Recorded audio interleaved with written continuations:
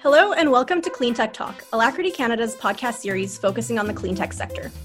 Our host for this episode is Peter van der Gracht, a serial technology entrepreneur who has successfully launched, financed, operated, and sold multiple technology companies in his over 30 years of experience. Currently acting as chairman, director, consultant, or investor in over 10 companies, Peter dedicates his time to supporting the growth of innovative startups through other organizations, including our very own Alacrity Foundation. Today, we're talking to Rustam Sengupta from Sustainable Development Technology Canada about how the next decade in cleantech development and investment could look in Canada and what this means for the industry and society at large. Rustam Sengupta is currently investment lead at Sustainable Development Technology Canada. SDTC funds Canadian cleantech projects and coaches the companies that lead them as they move their innovative technologies to market. Rustam is the organization's West Coast representative, recommending disruptive companies in the region to the Canadian government for funding and support. He conducts due diligence during this process, identifying cleantech companies that have the potential to transform the global landscape. With experience being an entrepreneur himself, Rustam is also adjunct professor at the Institute for Resources, Environment and Sustainability at the University of British Columbia in Vancouver, BC. Rustam, thank you so much for your time and welcome to our Cleantech podcast series. And for those of our audience that aren't familiar, SDTC is really a ground zero of our federal government's drive towards this new green clean tech economy. So Rustam, we really appreciate your perspectives and thank you for sharing your time with us. Thank you so much, Peter and Sonia, for the invitation. And I think this is brilliant what you guys are doing with the podcast. Thank you. We are now in the fall of 2020. So this is a year of COVID-19. Over the summer, we were starting to feel pretty good, but now we're starting to get relapses. So the future is a little unknown. So this is a really an interesting time to talk to Rustam about the clean tech sector and how COVID-19 really is impacting the financial sector. So that's really my first question for you, Rustam, is, compare what your activities were like, say, at the end of last year to what's going on now, and just give our listeners a little flavor for what's changed. Absolutely. So, Peter, the pandemic has definitely affected the Canadian clean tech space as it's affected other industries.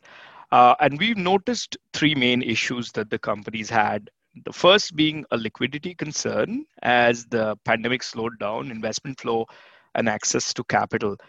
And then we also noticed a lot of companies struggling to access the markets as, demonstration activities and marketing activities or any kind of PR was sort of difficult with physical proximity restrictions.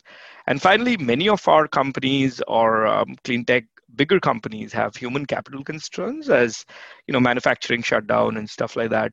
So, in March, SDTC announced a round of emergency funding on this after analyzing the whole situation, and we disbursed 5% of the approved funding for each project additional to what we had already given them. So this is in the tune of a cumulative about $25 million that we put out to the clean tech ecosystem. And we continue to monitor and support companies on a case-by-case basis as we go forward for the pandemic. Again, this was all things that had to be analyzed and executed. Obviously, last year was more business as usual. But I definitely end by saying that, that since the Q2 has been significantly better for companies, as most of them are back to full swing and have learned to work with the pandemic. And I'm also happy to say, SDTC has approved over 30 companies for funding in the past few months. So things are looking back. Again, we don't know how it'll be with the next wave coming in, but I would say we're all better prepared, both the companies as well as support institutions like ours. Thanks, Rustam. And it's good to hear that optimism in your voice. And really, I think there are some good data points. You mentioned those three initial traumas: access to liquidity, access to customers, because oftentimes they're international, and then team members as well. It's nice to hear that hopefully all three of those are temporary and we'll be able to get back to normal so that, we don't see a lasting impact. So then if we sort of take the viewpoint as business somewhat as normal, at least looking forward somewhat as normal, maybe you could help us understand, what do you look for in companies when you look at doing your due diligence and looking at stories that you think are fundable? Just give us maybe the top three things you look for.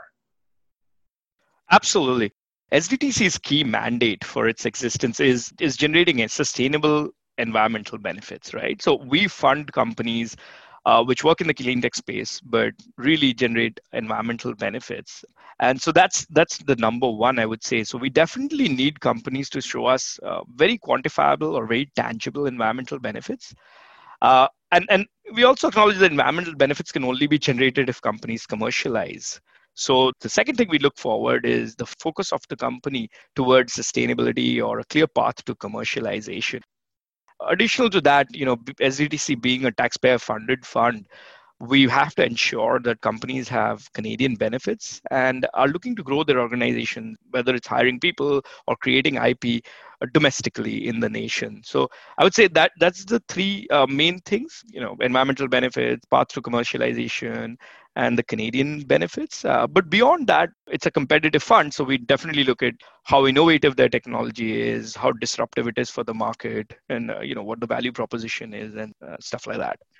Great. Thank you for that, Rustam. I know our audience is keenly interested in these sort of questions on your priority areas, what you look for, because they want to make sure that they are hopefully going to be a fit for your fund. So jumping a little bit to sort of national and international policies, there's a variety of global initiatives going on, and because clean tech is quite a broad space, it impacts lots of areas and lots of traditional industries.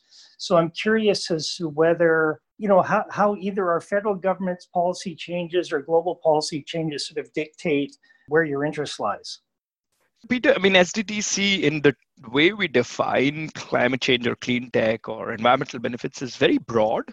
So we let the companies sort of position themselves on the environmental benefit spectrum and basically pitch their case, right? So we don't really have a very closed or boxed environmental benefit definition. So we let the companies come up with it as long as they adhere to, some kind of methods and standard alignment with what's been discussed domestically or internationally. For example, if companies, the SDGs throw out like SDG 6 is clean water or 7 clean energy or sustainable cities or climate change. So we take guidance for those as well as we, of course, take guidance from the federal government's alignment in what is the environmental benefit norms, working closely with our partners in the government like Environment Canada or others to understand, where the focus of our environmental benefits and investments should be. But I'll still say it's a fairly broad fund.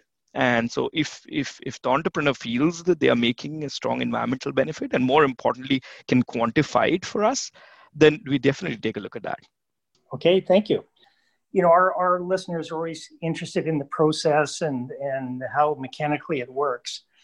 We've talked about how you have a very broad view of sustainability, but we also talked about how COVID-19 is getting in the way of some of the ways to sort of commercialize and go to market. Like, for example, let's say you want to do clean tech in India, but you can't travel there. So I'm curious, Rustam, in this time of the fall of 2020, how much does COVID-19 impact, sort of your view of companies' near-term commercialization and therefore the kind of deals that move further into your process?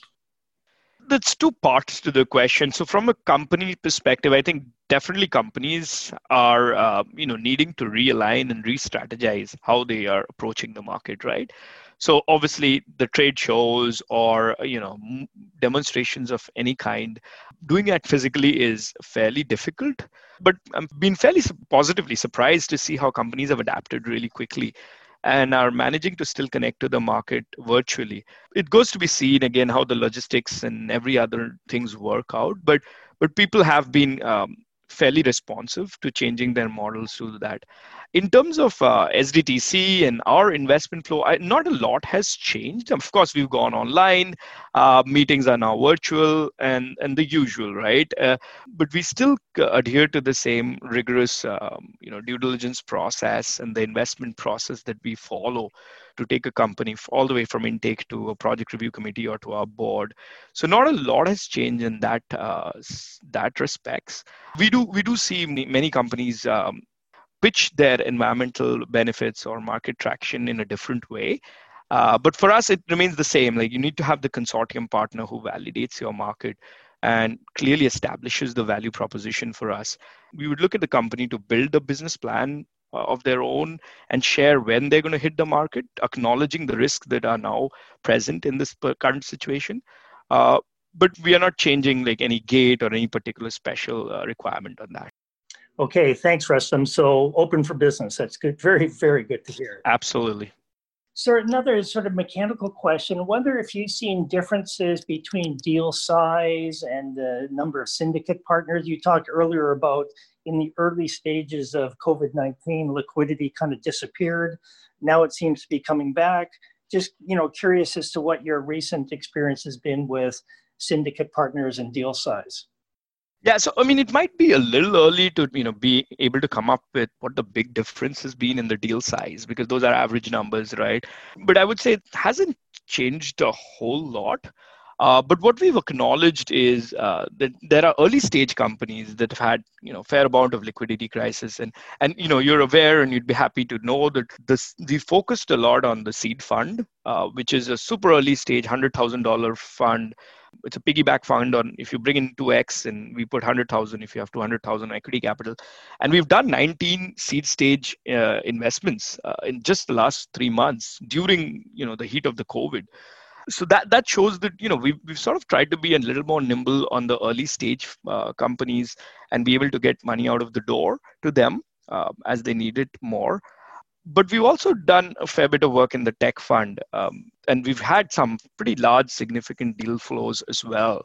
So in average, it hasn't really shifted a lot, but we've seen companies prepared differently, or ask us maybe for a little bit more or less.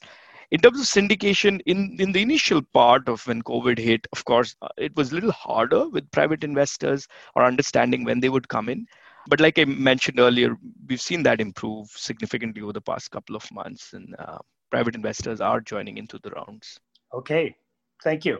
Next question, sort of back to deal flow, which is, give us a sense of how many deals you would look at, to find one that goes through the process and gets funded. We hear from a lot of investors that maybe they'll look at 100 and invest in 2 or 3. Just curious as to what SDTC's experience has been. So SDTC is a competitive fund. I mean, we get applications from across Canada and from different industries. And while intake, varies year on year, we take in applications on a rolling basis. One of the things that we've done is that we have 5 board meetings so that companies can come in any time of the year, and we can sort of cater to their business plan rather the other way around.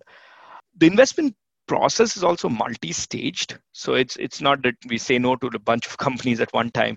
We keep evaluating different pieces of information at different stage in the due diligence. As a sort of a very rough estimate, I would say 1 in 5 make it to approval. So it's I mean, I don't know who does 2%, 3%, but that seems very harsh. But I would say maybe 15 to 25% is sort of where the SDTC rounds fluctuate to.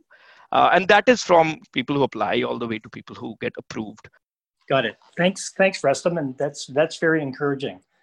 So you mentioned the seed fund, for example, where the criteria is if the private sector has put in some money, then that means it's probably a pretty good bet for SDTC. But in the larger fund, trying to get a sense of how much evidence of commercial traction do you need to see before a company would be eligible? Are there any sort of rules of thumb that our audience should know about? I mean, there's unfortunately no rule of thumb, because we see companies from across different industries, right? And across different stages of their technology readiness level.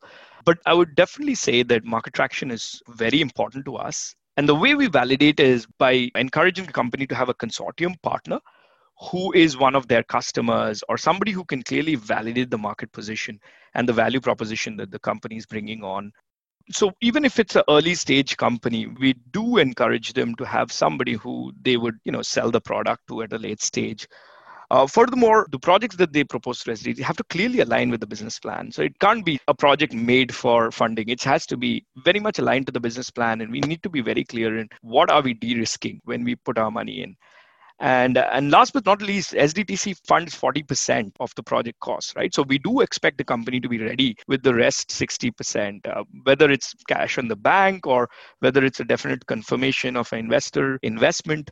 So companies coming to us for the tech fund are not super early stage. They definitely have to have some things working out for them, a prototype which is working well, and they have substantial amount of data to defend their value proposition.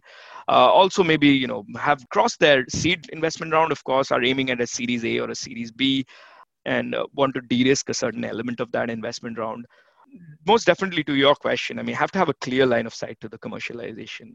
Who the market is, what's the size, what's the value proposition, the stickiness, and the usual stuff. Got it. Thank you.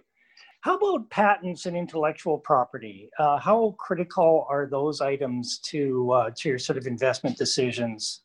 So IP is quite important. I mean, it's definitely important, even for a company. I mean, if you think of it, it's a big strategic competitive advantage to have IP, right? So we definitely value it a lot as well. But again, it's also dependent on the industry, right? So we're seeing a lot of software plays. We're seeing a lot of artificial intelligence, data-enabled kind of companies. And in these, the IP is maybe not in form of patents, but more in the form of the data that they've acquired or are planning to acquire over a period of time. So again, you can look at IP in different ways, whether it's patents or data or even contracts, which are exclusive contracts. But it's important that the company has looked into sort of the IP landscape, has looked into how it can build these competitive barriers for others and maintain its competitive advantage in the market. So we definitely consider that important. Got it. And then Rustam, in terms of, you had mentioned sort of different stages of financing, sort of friends and families, seed rounds with angels, A rounds, B rounds. Where is SDTC sweet spot? Because commercialization sort of intensifies as you move through these financing rounds. Where is the most natural place for SDTC to get involved?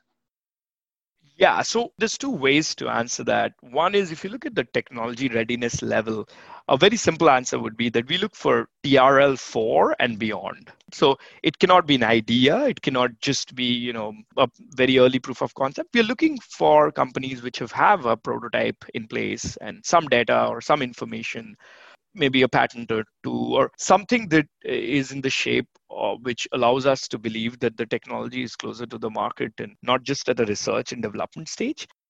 So SDTC fund is focused on funding demonstrations and funding sort of that last mile leap from just having a project to having a commercial product, which can be good for the market. So that's the stage we look at, and we want companies to be mindful that the process is, at least 4 or 5 months for the due diligence and approval. So we're obviously, and it's a fairly exhaustive process which requires a lot of work from the company and us and the partners. So the amounts that we disperse and the amounts that the companies are looking for have to be mindful of that kind of effort that needs to go in.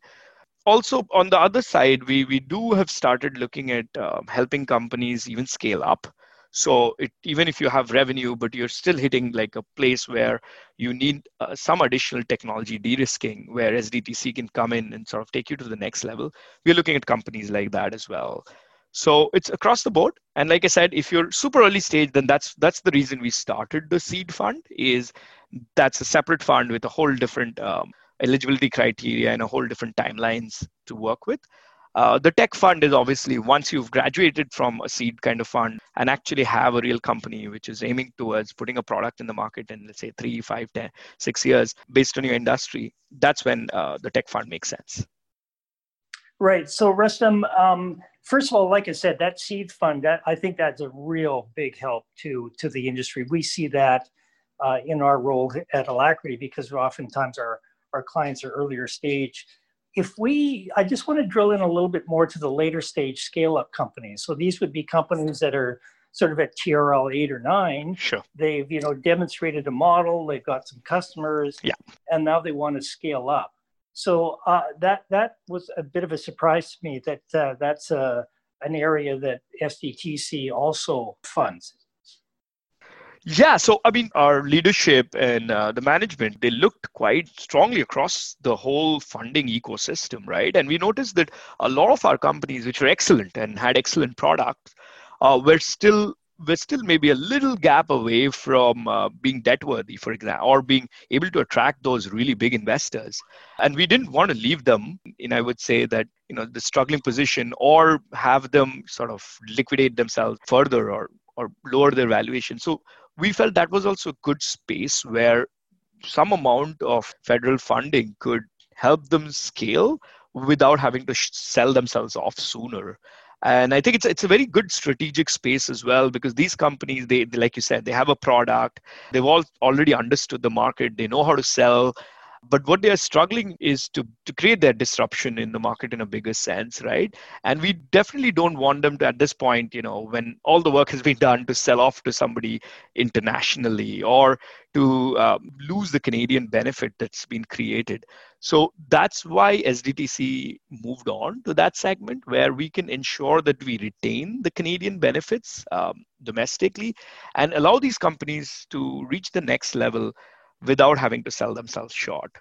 Often what we've started finding is that little additional amount of funding de-risks the late stage investors or the debt players to come in. And we collaborate with them to ensure that the bigger funds and the banks and others take up these companies more actively.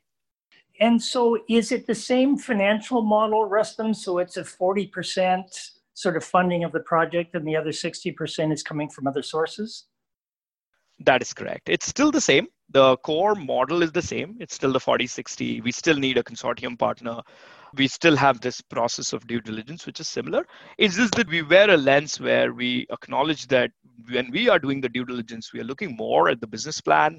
We're looking more into the competitive advantage, and are directing our questions towards that more than just understanding the technology. So that's maybe the only difference. Got it. Maybe a question or an issue that we find at Alacrity, and this gets to sort of your model of a consortium partner. What we find often is that the customers will listen to the story. They'll say, gee, that sounds pretty good.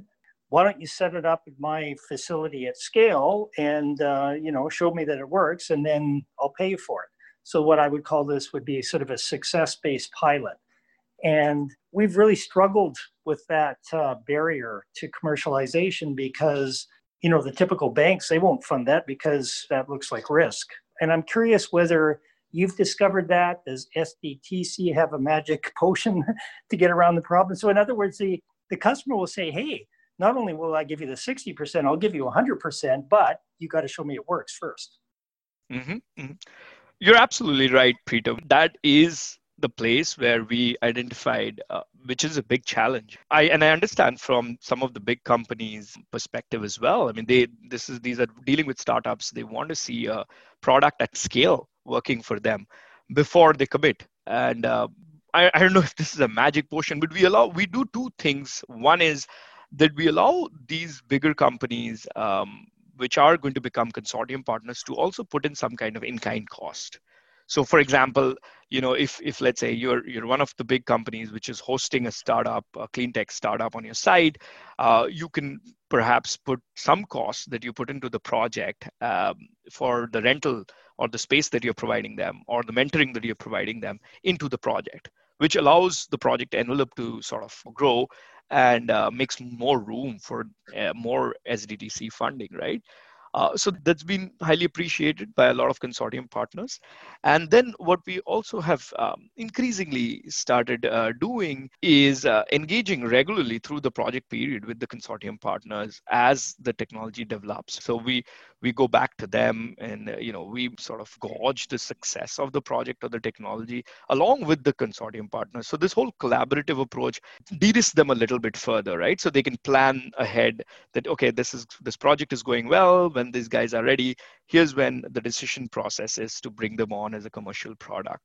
So I guess a little bit both work on this front. But yeah, I mean, so this is definitely an area which we're actively also looking at more ideas to work on. Good. Canada's counting on you solving that problem, Rustam. I mean, certainly the in-kind contribution helps, but there's still a gap there.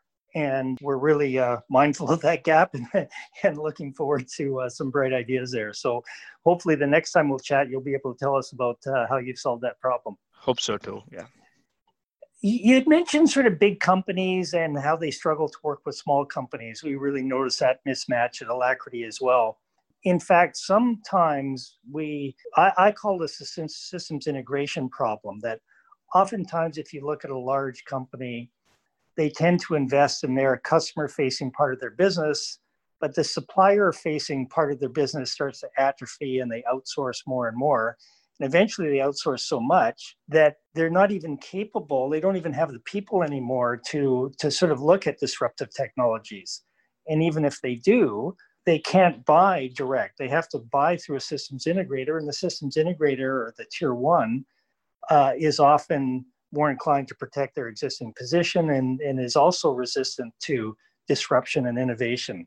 So I'm curious as to, first of all, have you seen this? And again, back to your magic wand, any bright ideas on solving that problem?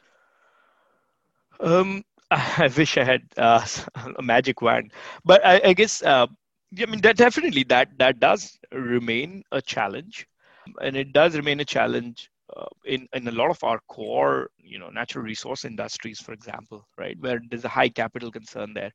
I think one of the things we found is with SDTC coming in with the project and being able to de-risk, we've started creating industry examples. So rather than for that one particular company, we've started creating industry examples that can sort of be learnings for people across the board.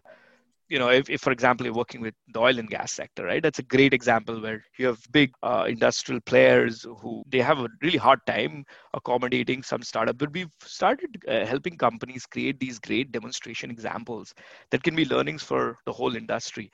And then we partner up with, provincial agencies as well as local agencies to sort of disseminate that learning that we've got from working with them. So maybe in a very indirect push for helping them reach the market or break this sort of little challenge of going through the tier ones or not. And we also increasingly see that some of these larger companies have a separate innovation department. So we engage with them quite a bit. We have a fabulous partnership team which goes out and talks to the industry on a regular basis to understand, which are the areas where they would like to see innovation, so that again, we champion the right companies for the right problems where there would be a higher acceptance.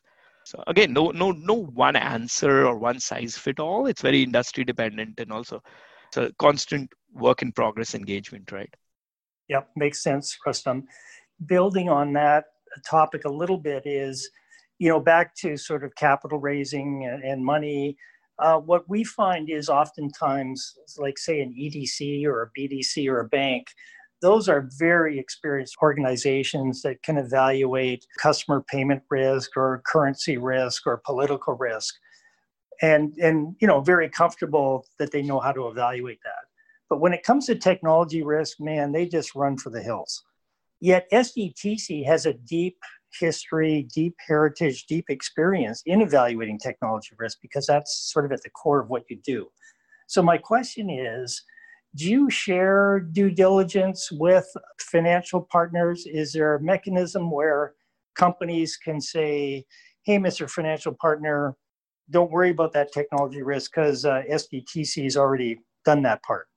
So Peter, I think you'll be extremely happy to know that we are more and more started to integrate and work closely with, I would say, the government financial partner. So like the ones you mentioned, BDC and EDC and even ISET funds, IRAPs of the world. So we work extremely closely with them, to the point that definitely we are happy to always share due diligence, and we sort of encourage companies to provide us a waiver to do that when they engage with the banks or they engage with EDC and BDC.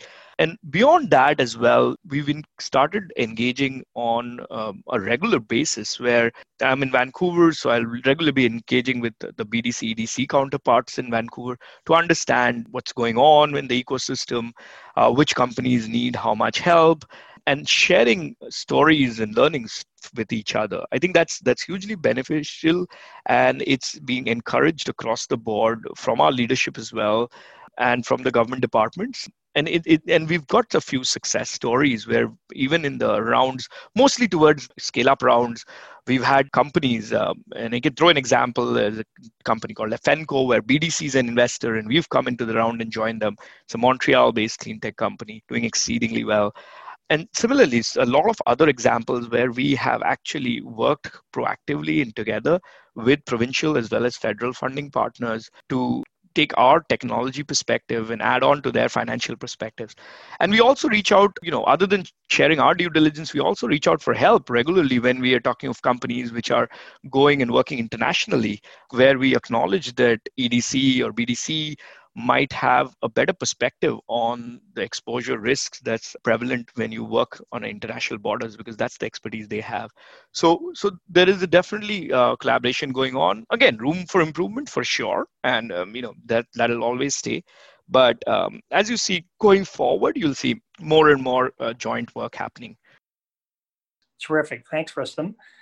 You had mentioned sort of international where, some of these risks become more pronounced, harder to deal with. And you had also mentioned that one of SDTC's criteria is that Canada needs to benefit from the sustainability. Can you help us understand? Because, of course, what we do is we tell all our technology companies, the world's your oyster. You need to get out of Canada. You need to go after the much bigger markets globally. Do you see any conflict between your need to provide sustainable benefits here in Canada against, an investor's drive to go after global markets? Interestingly, Peter, I think we don't, because I'm hard to think of an example of a company which has not performed domestically has just created an export-linked business, right? There might be ones which are sending products to US directly without a market in Canada. But to the moot point of do Canadian benefits align with scale-up stage? At the stage at which we see companies, we encourage them to work closer to where they are, which just makes sense for startups, because the amount of risk and the amount of cost involved for companies at the stage at which they are, where we invest to go outside the country and do work, is significant. So unless they're in a particular industry or in technology which is tailor-made for, let's say, X country outside, I think it's in their benefit to sort of work at home and fix all these chinks before they go outside. So most of the companies we see definitely have an aspiration to go internationally, of course, and they should, because that's where the markets are. But they definitely have an aspiration to keep the IP in Canada, to keep a substantial portion of the team as well as the benefits in Canada aligned. Now, when it comes to environmental benefits, we do acknowledge environmental benefits from across the world. So that's definitely consistent. But early stage companies, if you had a company which is 3 people and they're talking about commercializing in, let's say, Asia or Africa without having done a lot of work in Canada, that definitely raises a flag for me. Right. Yeah, I was thinking more the scale-up stage where they come to you and say, "Hey, Rustam, we've already conquered Canada, and now we want to go global, and that's what we need your money for." We have to relook at our mandate, right? It's a very competitive fund, like it started with. So if somebody comes and says, "Look, we've cracked Canada and we're doing really well, now we need to expand globally," then maybe the home for them is more somebody like a EDC or a bigger fund like a BDC or something in that respect, right? Like we are also looking for a significant risk that SDTC can expire from technology or business in general. We are not at this point at SDTC. We're not looking at mature companies which are just going to expand. So that's where we'll probably on a case-by-case basis look at how much aligned it is to our mandate and take it from there. Yeah, and Rustam, that's really good to maybe reinforce, because what we find, as our technology clients go out and talk to investors typically run from risk, whereas you frankly embrace risk. Yeah. Now it's calculated risk, but I think maybe that's, again, one of the differentiators, which is why you fill such a critical role in our ecosystem. Absolutely, Peter. Maybe that's a good time for a roundup question. So I've been pestering you with all these questions, Rustam. What else do you think that you'd like to say that you think our audience would be interested in? Anything at all that comes to your mind? We'd love to hear your opinions. No, and Peter, by no means were the questions at all. Pestering is a too strong word. I was really enjoying it, and they were excellent questions. We hope that people understand SDTC more, when they should apply and why they should apply, which will make their application more consistent, right? So thank you so much for those questions and allowing me to articulate them. I think the two additional points that I'd sort of throw it out, and I think maybe get your perspective also, is we do want companies to understand that there is a role of working with business mentors or preparing an application to understand who you should pitch to and when. I think it's critical because, for smart entrepreneurs, and most of our companies are excellent in this, it's important for them to understand which government funding source to apply for at what time and at what stage of their ventures. I would shamelessly say that, we look forward to accelerators and incubators like Alacrity to play an important role here. And our job is to give sort of the two funds, right? Like the seed fund and the tech fund. But we definitely look to our incubators and accelerator partners to help the companies understand when they should pitch to what and what's their level of preparedness. And it's very important because for most entrepreneurs, and being an entrepreneur myself, I know time is super critical. So if you do a little bit of work with incubators and accelerators and your business mentors to understand which investment product makes sense and from whom at what time, it saves up a lot of time later when you actually put in the hard work of making an application, and saves you from the disappointment, which could be like, hey, you didn't check the mandate of this fund, or the average deal size, or how long it takes for them to deliver. You don't set yourself up for disappointment, if you understand what I'm saying, right? So I definitely like to make that point. And the last point I'd like to make, which I think you mentioned, is whatever we do in clean tech or environmental benefits front, it has to be aligned to a strong line of sight to commercialization, or a mindset and a strategy which is to take the technology to a product and be able to sell it to the market. It's very important for innovators and these great technology companies to understand that the environmental benefits will only come if people use your product or service.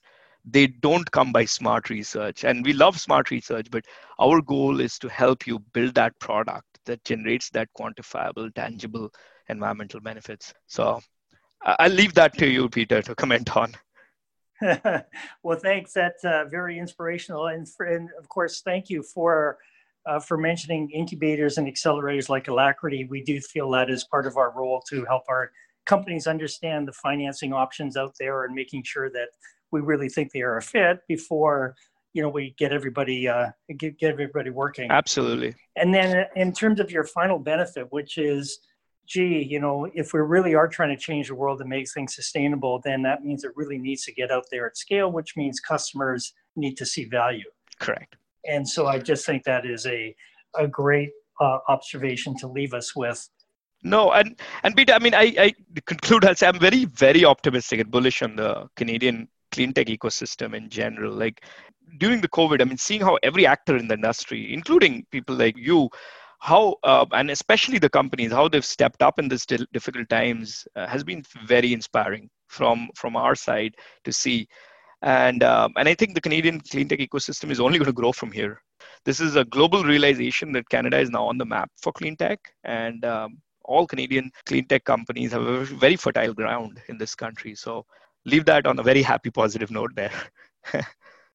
Great. Yeah, that's nice to mention the resilience of entrepreneurs. Sometimes you need a cast iron stomach. But thank you. Thank you, Rustam. Thanks. Additional information about Sustainable Development Technology Canada can be found at sdtc.ca. For details on Alacrity's Clean Tech program, visit alacritycanada.com and look for it under the program section. Thanks for listening, and catch us next time on Clean Tech Talk with Alacrity Canada.